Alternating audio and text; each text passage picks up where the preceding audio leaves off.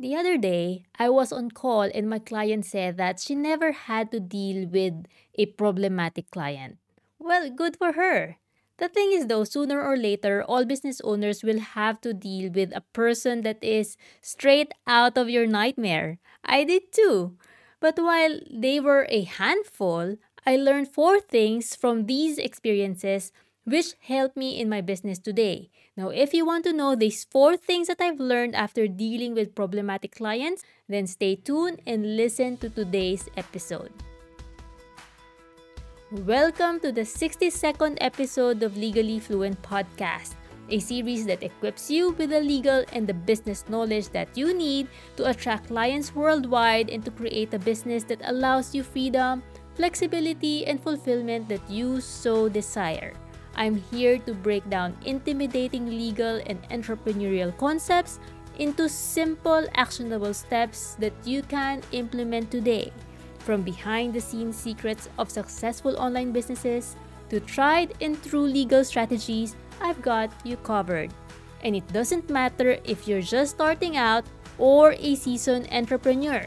If you want to discover what works and what not, you are in the right place. I am your mentor and host, Benaverga Danimar, an onlinepreneur legal strategist, co-CEO of the Danimar household, a lawyer and like you, an online business owner. So, a client once called our law firm saying that she is pulling out from the service because I refuse to follow the legal tactic that she learned from the internet. It was a hilarious conversation because she took her time to list down the sites that supported her theory of how her case should be resolved. Her main point was that I, as her lawyer, should make sure that her case is heard by an unbiased jury.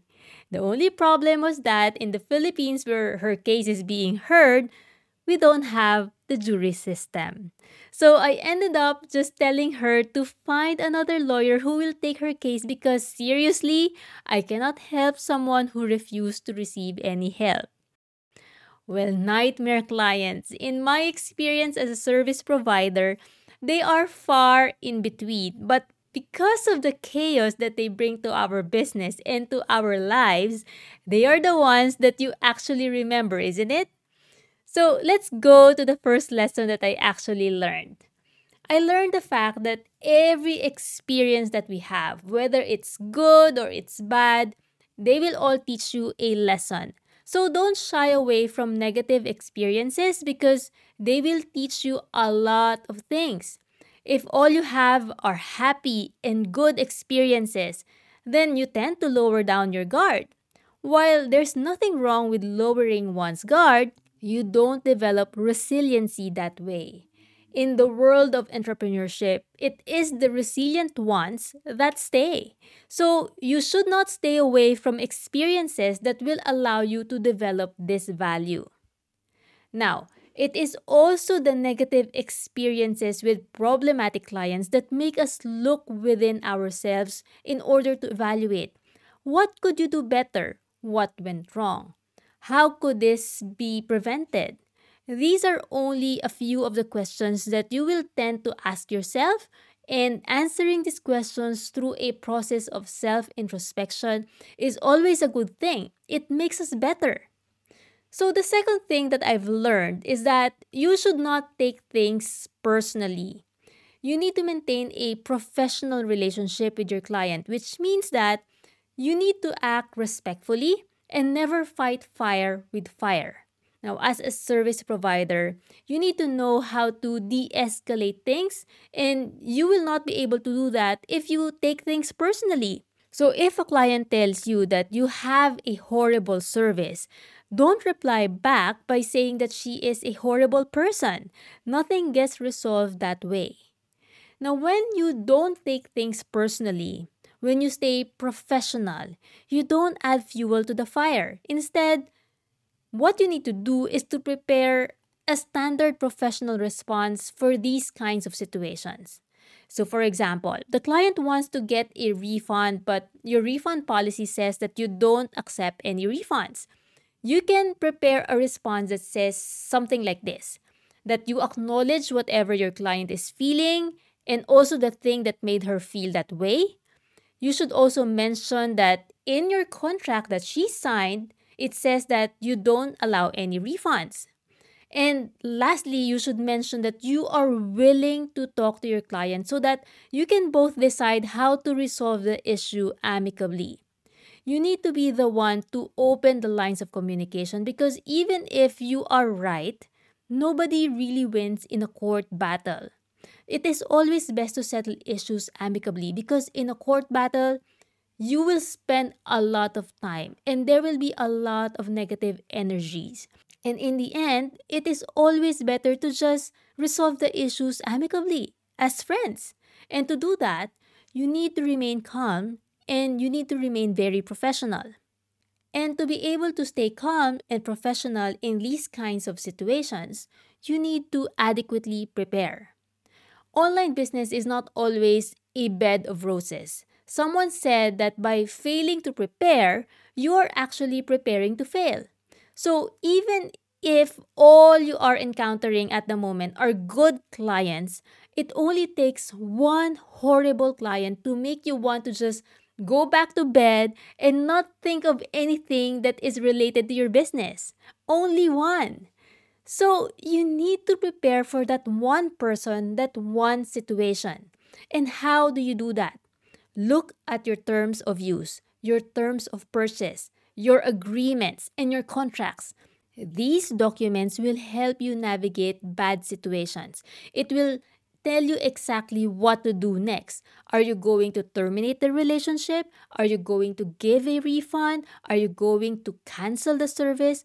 What if you just met online? What shall you do? Not only that, remember the standard response that I mentioned a while ago?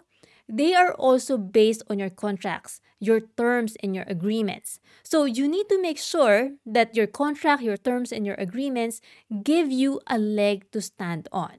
If you want to read how to draft a proper contract, you can visit one of my blogs in my website. Just go to www.legallyshecan.com and you can select Legally Fluent Business Digest. That is my blog. Alright, so often my clients would tell me that they don't want to have an agreement with strict provisions or agreements that are long because they don't want to scare their clients away. One thing that you need to remember is that there is really nothing stopping you to waive some of the provisions of your contract or your agreement. Let's say your favorite client is late and according to your contract, he or she has deemed to have waived the coaching session if they are late. Here, you actually have a choice. Either you impose the strict provision or be lenient. That is what we call a waiver. So don't be afraid to actually have strict contracts or strict agreements because you can actually waive some of the provisions if you want to.